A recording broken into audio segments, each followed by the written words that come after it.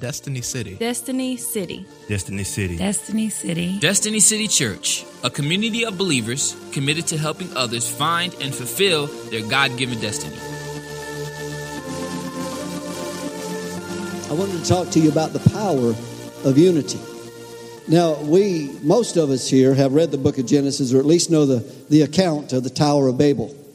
It was a tower that was begun, construction was begun, and at that time, all of the people that were known in the earth at that time all spoke the same language. And so they reasoned among themselves that they were going to build a city. And they're going to build a tower in this city that would reach into the heavens. And this city was going to be a fortified city, and they would have safety inside that city and those kind of things. And so they started to build this city, and God looks down from heaven and he sees it. And the Lord said in verse 6, "Behold, they are one people." Everybody say one. We all know what the word uni is. It means one. And they all have the same language. And this is what they began to do. Now nothing which they purpose to do will be impossible for them. Everybody say that with me. And nothing that they purpose to do will be impossible for them. He said that's what we have when we have the power of unity.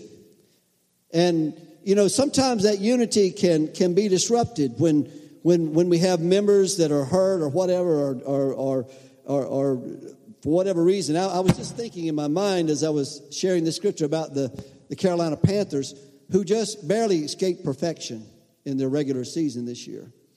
And we know their story, how they went down to Atlanta and they ruined that part of the season for them as far as having a perfect record. I mean, the season's still good. They're probably going to go to the Super Bowl if they maintain their unity. And I've heard it over and over again that the reason they've had success this year is because there's been unity in the locker room. Unity in the locker room translates to unity on the field. And because they were a unified group, they're able to go out there. I mean, they're not like, 11 members on the team on offense or 11 on defense, playing as individuals. But they're one. They're one team working together. They each have their part to do, but they're doing it. And they're doing it well. And when somebody blows an assignment or they don't do what they're supposed to do, it disrupts the whole flow and the scheme of the play that they're trying to do. If somebody runs a route in the wrong direction and the quarterback's expecting to throw it over here, what's going to happen? You're going to give a gift to the other team. They're going to take it back for a touchdown. And so you have to pay attention to what's going on. And in order to do that, you all have to speak the same thing. Now, what would it be if Cam Newton was given a call by the coach? He changed that call midstream and goes over and tells the players, we're not going to run that play, we're going to run this play. And then all the players get out over here, and the tight end over here says, well, I'm going to do this. And the wide receiver says, I'm going to do this. And the guys up front say, I'm just not going to block. What do you think is going to happen? Chaos is going to ensue. That's right. Because you got to have unity in order to make things work. And when God looked down and he saw what was going on in Babel, he saw that the things they were doing were working because they were working in perfect harmony. So he said, we can't have this, And so he said, I'll tell you what let's do. Let's go and confuse their languages. So these people that have been speaking English to one another, we all think, whatever language they were speaking, and they were all speaking the same thing. They say English is the universal language, so I guess it was English. I don't know. So they're all talking to one another, and so Jeb over here, Jebuthah, says, hey, Hananam, would you hand me that brick? And Hananam says, no comprende.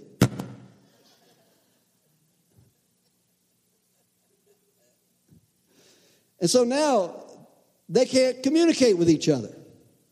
The communication is broken down. How do you think the enemy operates in homes and in friendships and relationships?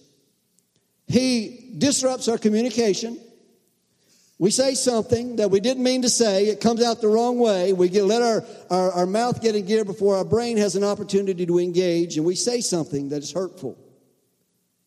That miscommunication causes an offense. What's an offense? For those of you who have been blessed enough to go through the bait of Satan with John Bevere, you know what an offense is. It's literally translated out of Luke chapter 17, verse 1. The word offense, Jesus said it's impossible, but that offenses should come.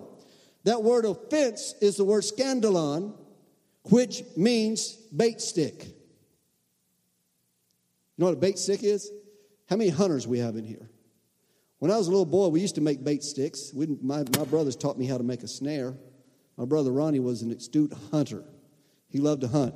And he showed me how to bend down a branch, take a string, tie to it, and you take a stick at the bottom, and you kind of just barely hang that little snare inside that stick. Just notch a little notch in it, drive it in the ground, barely stick it in there.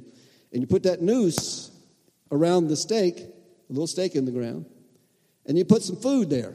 Well, some unsuspecting little varmint or bird or whatever would come along, and they would reach across to get the seed, and when they did, they would hit that little noose, and next thing you know, they're...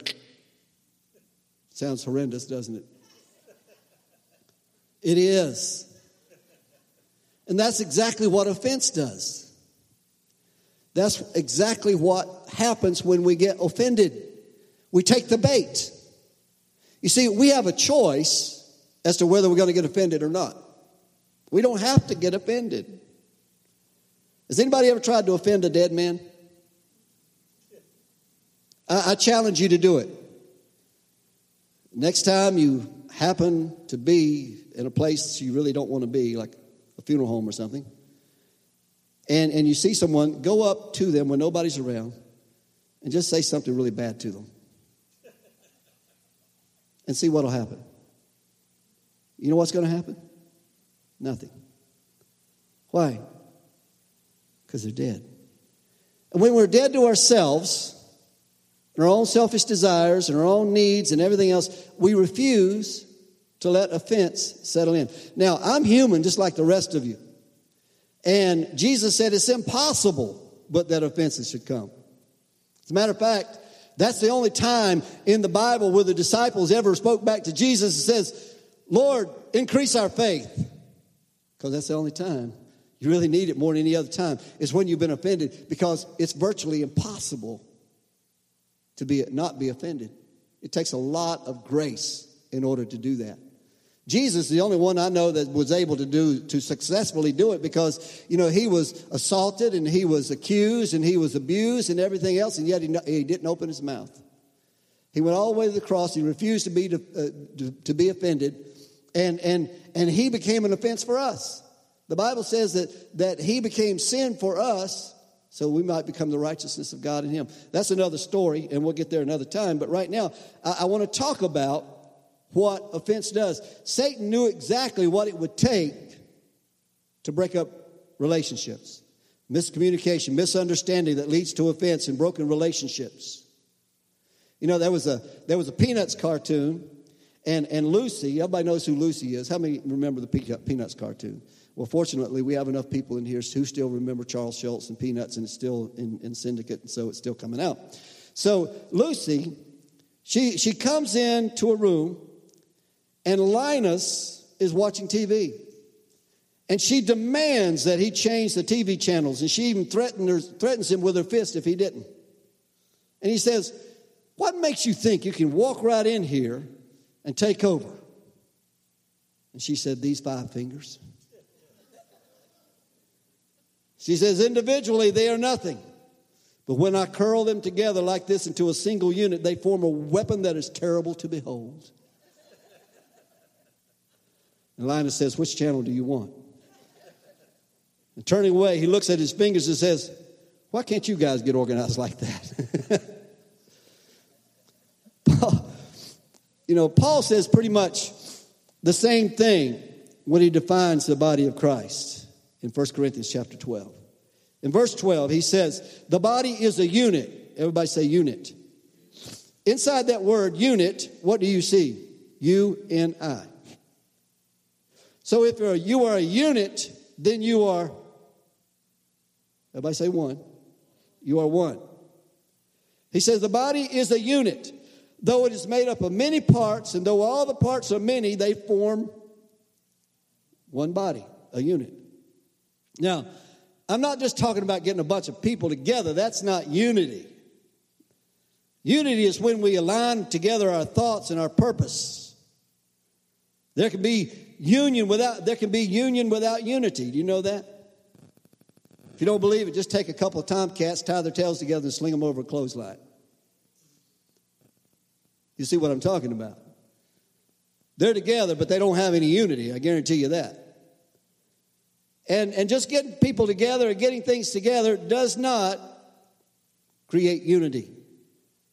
And we can also be distinct in the way that God made us. We have distinctly different individual gifts and talents, but when we align our purposes with God, we become one. We not only become one together, we become one with Him. You know, the problem with the people of Israel is they never could get in unity. They started out all right, but they didn't even get across the Red Sea till they started grumbling. As a matter of fact, they didn't even make it through the Red Sea, and they were already grumbling. And God destroyed them in the wilderness because of their mumbling and their grumbling and their complaining. They just never could get on board with the purpose of God. Now, God had told them, I'm going to take you to a land that has been promised. I'm going to take you there if you will just follow the leader.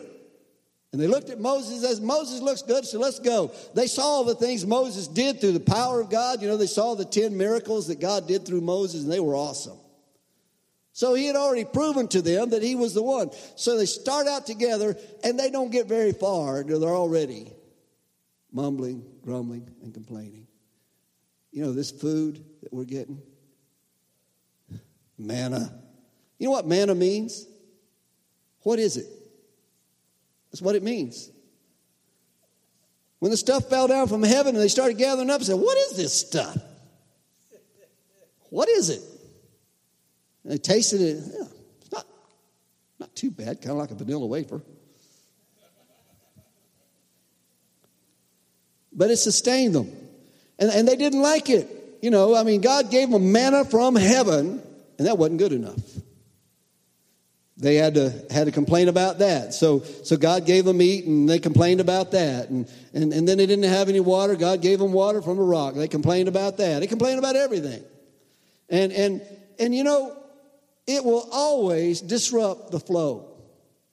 Now, I usually tell this story at least once a year, so get ready, hang on. You probably know it by now, about the buffalo. Anybody remember about the buffalo herd? Some of you remember. I see some shaking their head like this. Well, there was a herd of buffalo, and they were thundering across the plain. Huge herd of buffalo. The lead buffalo was out front, man, he's just tearing it up. And all of a sudden, he just puts on the brakes. And all these buffalo with their horns and everything, their heads down, they start bumping into each other, and they're flying all over the place, flesh getting torn, and buffalo screaming. I don't know how buffalo screams, but they were doing it. Here are all these bruised, battered, bloody buffalo laying all over the place. And the second lead buffalo says to the lead buffalo, says, why on earth did you do that? He says, I thought I heard a discouraging word.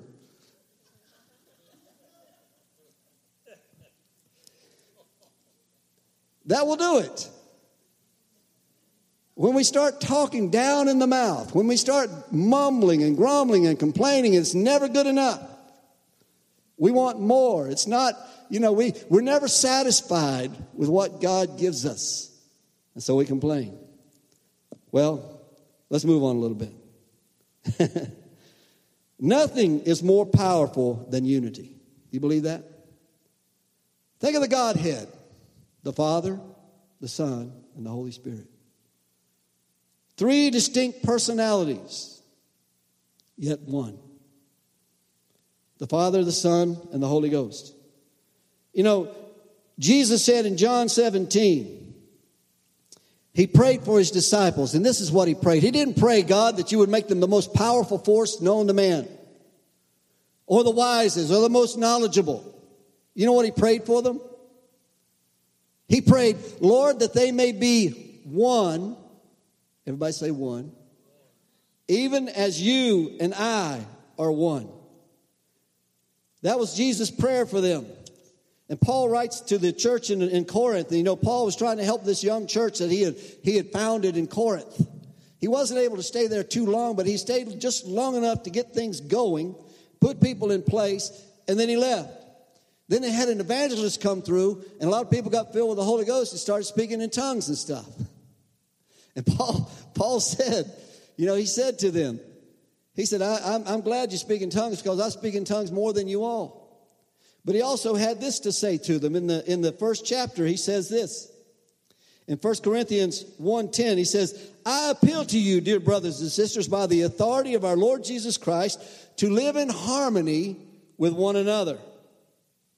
Let there be no divisions in the church. Rather, be of one mind, united in thought and purpose.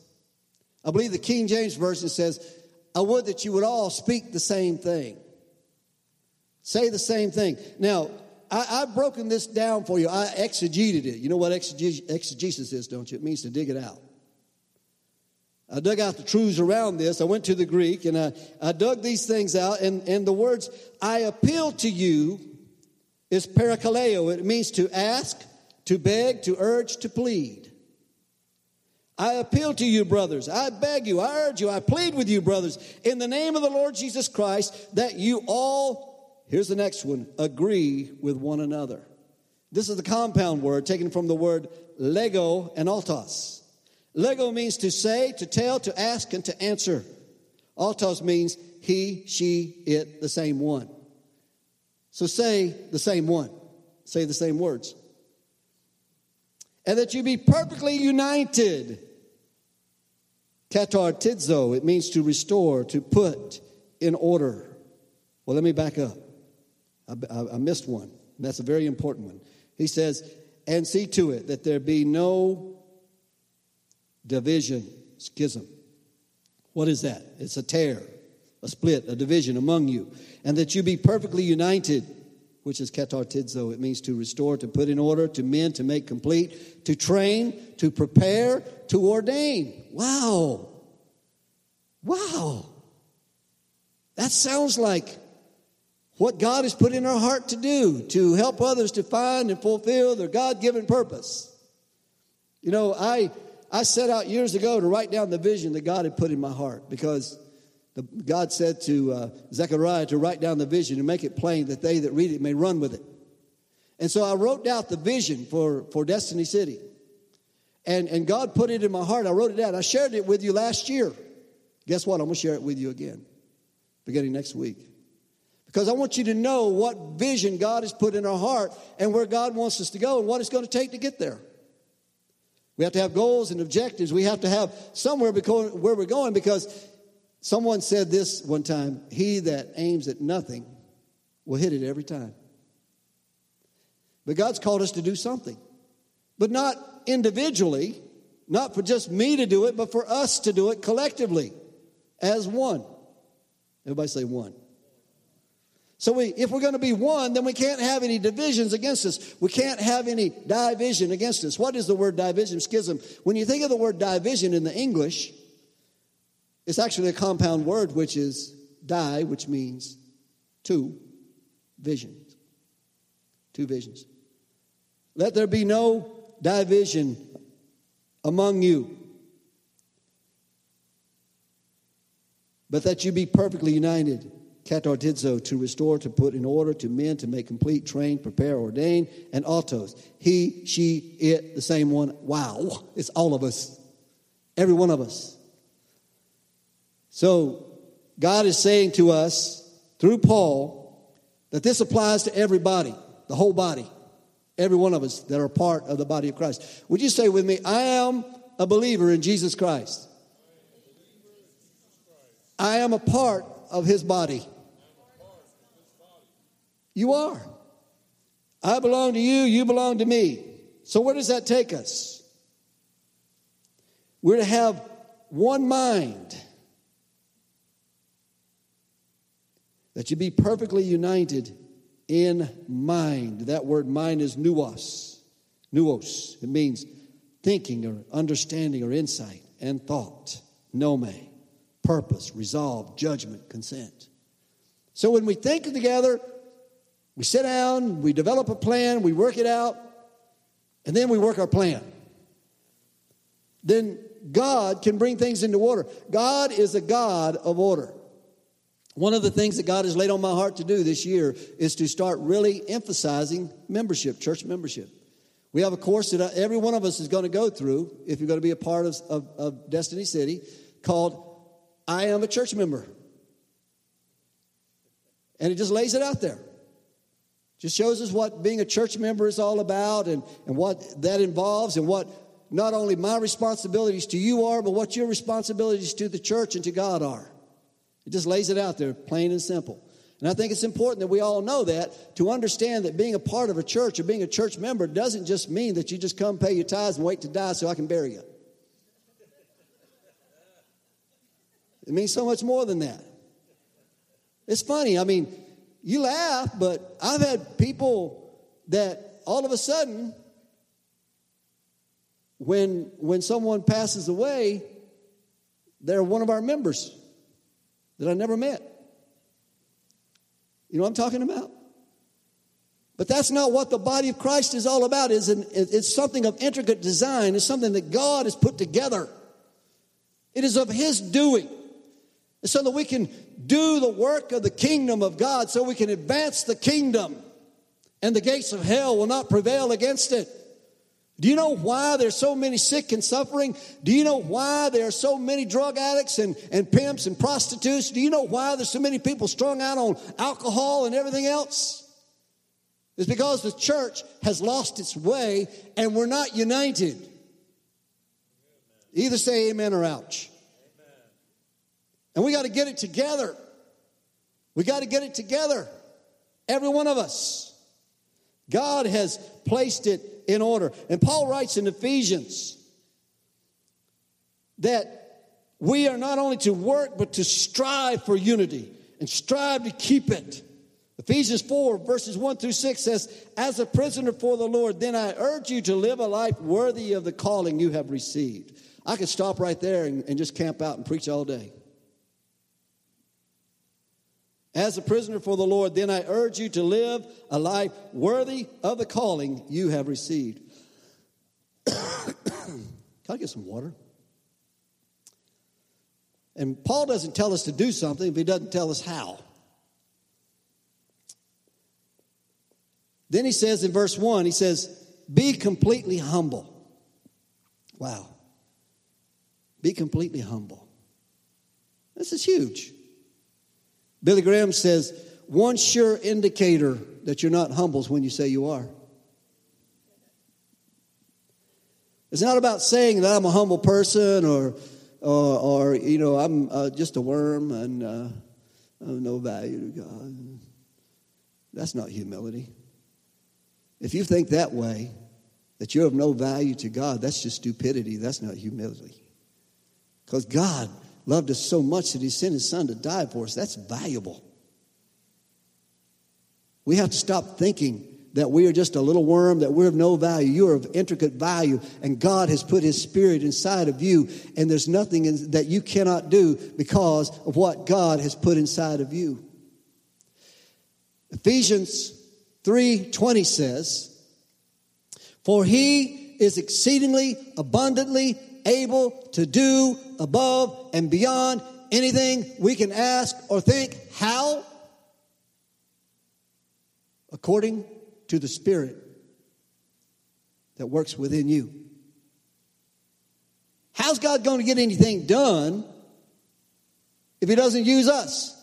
Jesus said in John 14:12, when He told them He was going to send the Holy Spirit, and the reason why He was sending the Holy Spirit is because He said, greater works shall you do than these, because I go to my Father. See, He was going back. He had already finished, fulfilled what He came to do, His purpose here on earth. He was going back to the Father. But He said, I'll send the Holy Spirit. He'll be in you. He'll be with you. He'll guide you in all truth. But more importantly, He'll give you power to be witnesses unto me. Now, I've never been to Jerusalem or Samaria. But I guess I'm one of the parts of the uttermost part of the earth. I haven't seen Judea either. But I'm one of those that are afar off from when Paul or Peter was saying that in Acts chapter 3 or Acts chapter 2. Whoa, praise the Lord. That was Don Garapi. He's getting excited. And that's good. All right, be humble. There's no room for egos in God's kingdom. We're commissioned to serve Christ, to love and serve others, considering them more important than ourselves. And this requires humility. You can't do it without it. Then he says, be gentle. Gentleness is a fruit of the Spirit-filled life. When we're completely surrendered to God and His will, gentleness just flows out of who we are. Forbearing. He says, be patient. You back up. Be patient. Again, this is a fruit of the Spirit, Galatians 5:22, and it flows out of a Spirit-filled life. It isn't something we have to strive for. It's just something that becomes natural when you walk in the Spirit. Paul says when you walk in the Spirit, you won't fulfill the lust of the flesh, right? And then the last one is forbearing. You know what forbearance is? Somebody said this is the bearings that the church runs on. Forbearings. In the Greek, it's the word anikomai. It means to put up with or to endure. Excuse me. I've been wrestling with this cold thing for a couple of days. I'm over it in the name of Jesus. Excuse me a moment. Sometimes we have to just reach way down into the bowels of grace and mercy just to put up with some people in our lives. You might know what I'm talking about. Anybody ever have abrasive people in your life? Now, I mean, you don't have to raise your hands. I can see it on your face. But God puts abrasive people in our life for a purpose. Because we're all lively stones. I used to work in a place, the fabrication company, or a big, huge fab shop that made conveyor belts. And I remember sometimes when we get caught up, or if the guy that worked over near the paint shop who did all of the, they had some kind of tub thing, I forget what they call it, pebble washing or something. And they'd have to put brackets and things inside of this thing. It was like this huge tub, and it had these little stones in it. And it was it had water or some kind of liquid in it. And you just throw those things in there, and you'd leave them in there, and they would just go round and around and around and around and around. And what it would do was knock off the rough edges. And when you pull those brackets out of those things, they would be all shiny and smooth all over. And that's kind of what those abrasive people are in your life. Excuse me. I know that's annoying. It's annoying to me too. But God sends those people into our lives. He allows them into our lives to help us. And when those kind of folks come in your life, you just have to remember this one thing. It's something that the Lord taught me a long time ago. Even as much as you have done it unto the least of these, my brethren, you've done it unto me. For whatever reason, those people are abrasive. They're still God's people. You still got to love them. And doesn't mean you have to take them out to dinner all the time. But you still got to love them. We're not excused from loving people. God gives us the ability. And the only way we can do it is to do it in love. Paul goes on to say in verse 3, make every effort to keep the unity of the Spirit through the bond of peace. Make every effort. Does it say make a pretty good effort? Now, what does it mean to make every effort? It means you don't stop trying. Because if you stop trying, you haven't made every effort, have you? Make every effort to keep the unity of the Spirit through the bond of peace. Because there is, say it with me, one body and one Spirit. Just as you were called to one hope when you were called, one Lord, one faith, one baptism and one God and Father of us all, who is over all and through all and in all. And there's so much that we can do together that we can no way do by ourselves. As a matter of fact, it says in Ecclesiastes that two are better than one. Because if one is alone, if he falls, who's going to help him get up?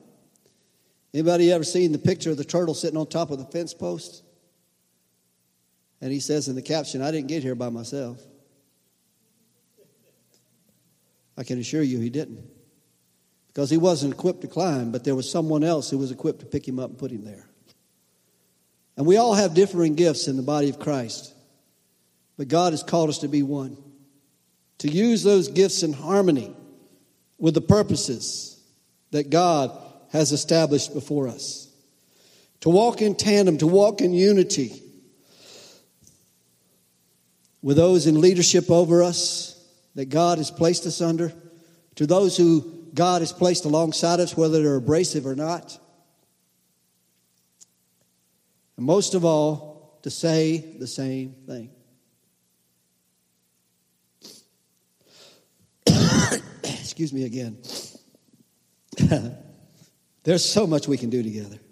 So we've had a taste of what unity can do just getting in this place. I had someone come in the other day, and they hadn't seen the place since we started on it.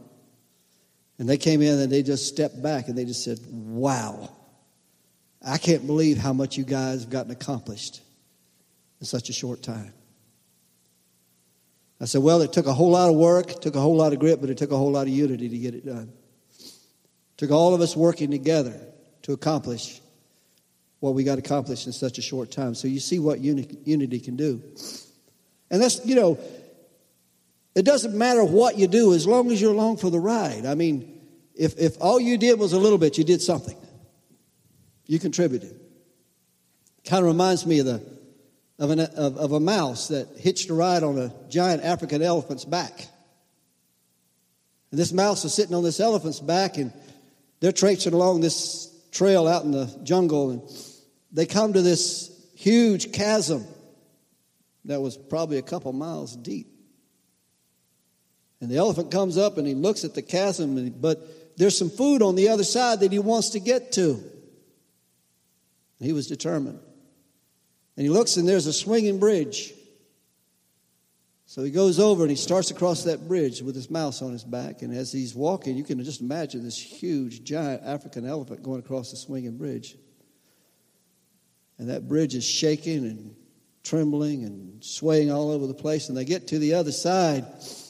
And the elephant just stops, and lets out a big... He is so relieved to be across that bridge. And the mouse runs up to his ear and says, man, did we ever shake that thing?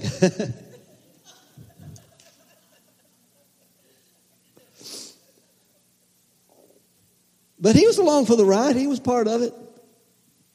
He didn't do what the elephant did, but he was a part of it.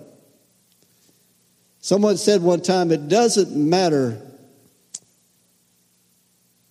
Oh, no, it says, it's amazing what can be accomplished as long as it doesn't matter who gets the credit. Anybody ever heard that? It's amazing what can get accomplished when it doesn't matter who gets the credit. Now, I think about all the guys that put hard work into this place, and I can think of one person who was here every single day. Every day. And was here before people came and after people left.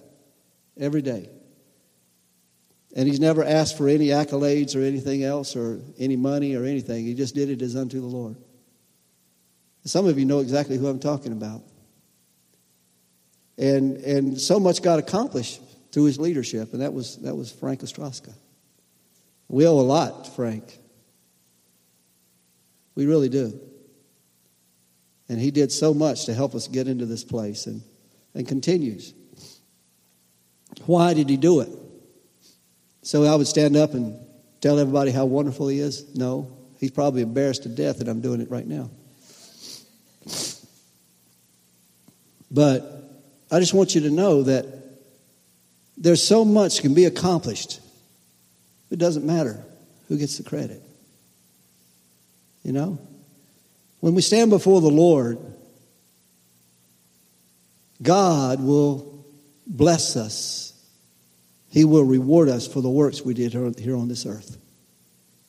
But if we want to go around and trumpet it, and shout about it, and pat ourselves on the back, then guess what? We've already got our reward. But there's a crown of life laid up for us already, just for being there. But there's so much more that God wants to give us as rewards in heaven. The Bible talks about that. But if we walk in unity, it means we all get rewarded the same. It means we all share in it. When we send missionaries on the field as a body of believers, when we give, God knows your heart and knows how much you can give and how you want to give and whether you want to give or not. But to those who give, no matter how much it is, God will reward you accordingly. Because it's called what? Sowing seed. That's another message, and I'm not going to go there, but I just want to kind of touch on that a little bit. But I wanted to talk about that one thing, unity. The psalmist said, how good and pleasant it is in the eyes of God when brethren dwell together in unity. You see, that's where the anointing comes from. It's like the oil that flowed down from Aaron when he was anointed. And it flowed down even to his beard and even to his priestly garments.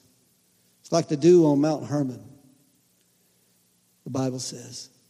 That's what the unity is like and how precious it is in the eyes of God. God wants us to strive for it. So I want to encourage you as believers, as members of the body of Christ, to encourage, to speak the same thing. Don't speak those discouraging words that's going to stop the herd. Speak those things that edify. Don't let any discouragement come from your lips. Don't be quick to get offended, because offense will disrupt unity. Because if you get offended, then you will start to criticize and judge and everything else. So strive. Everybody say strive. Endeavor. Work to keep the unity of the faith. It's not easy. It's not easy. And there are evidences of it everywhere. We see fractured companies, fractured churches, fractured families because of disunity, because of miscommunication, because of offense, because of those kind of things that divide people. Speak of those things which unite. I'll tell you one thing that unites better than anything else that I know of. When we come together and we pray together. When we come together and we pray together and we worship together, God begins to work some things out in us. What happens is as we begin to pray and we want to get closer to God and we desire to have that intimacy with Him. And in order to do that, you have to clean the closets because He's a holy God. And He says, be holy even as I am holy. And God will begin to reveal to you things in your own life that need to be dealt with. And soon we'll begin to discover that my problems are not everybody else's problems. They're mine. I'm the one who needs healing. I'm the one who needs patience. I'm the one who needs to speak encouragement to others. Jesus said it this way. He says, you reap what you sow, didn't He? He said, if you judge another person, then with the same judgment that you judge that other person, with the same measure used to judge him is going to be the measure that you're going to be judged with. Think about that. So the next time you start to judge somebody, just think, well, I'm putting something out that's going to come back to me. Except it's going to hit me a lot harder than it did them. So think about that. Strive to keep the unity. What does it mean to keep the unity? Say the same thing. How do we say the same thing? Just say what God's saying. Say what the Holy Spirit is saying. And we're all in tune. So that's the direction we want to take. I want to invite y'all to come tonight. Last week we had a good group that came out for prayer. And, one of the things that goes along with fasting, and I called you to fasting last week, and I know a lot of people are doing it. And that's great. That's fantastic. It's awesome. But what goes along with prayer, with fasting, is prayer. So when we come together, we have that unified prayer. The Bible says that if any two of you agree on earth as touching anything, and you ask of the Father in my name, I will do it. When he says any two of you, what is he speaking of? Two becoming one in agreement, praying together. James said, confess your faults one to another and pray for one another that you may be healed. For the effectual fervent prayer of a righteous man availeth much. So there's something in that when we get together, we pray for one another. It builds unity. It builds continuity, cohesiveness. And that's what God is after in us. It takes a whole lot of love to hold it all together. That's the glue that holds unity together. So if we endeavor to keep the unity, what must we also endeavor to do? Love. We have to endeavor to love. Wow, that's a choice, isn't it? We make a choice to love.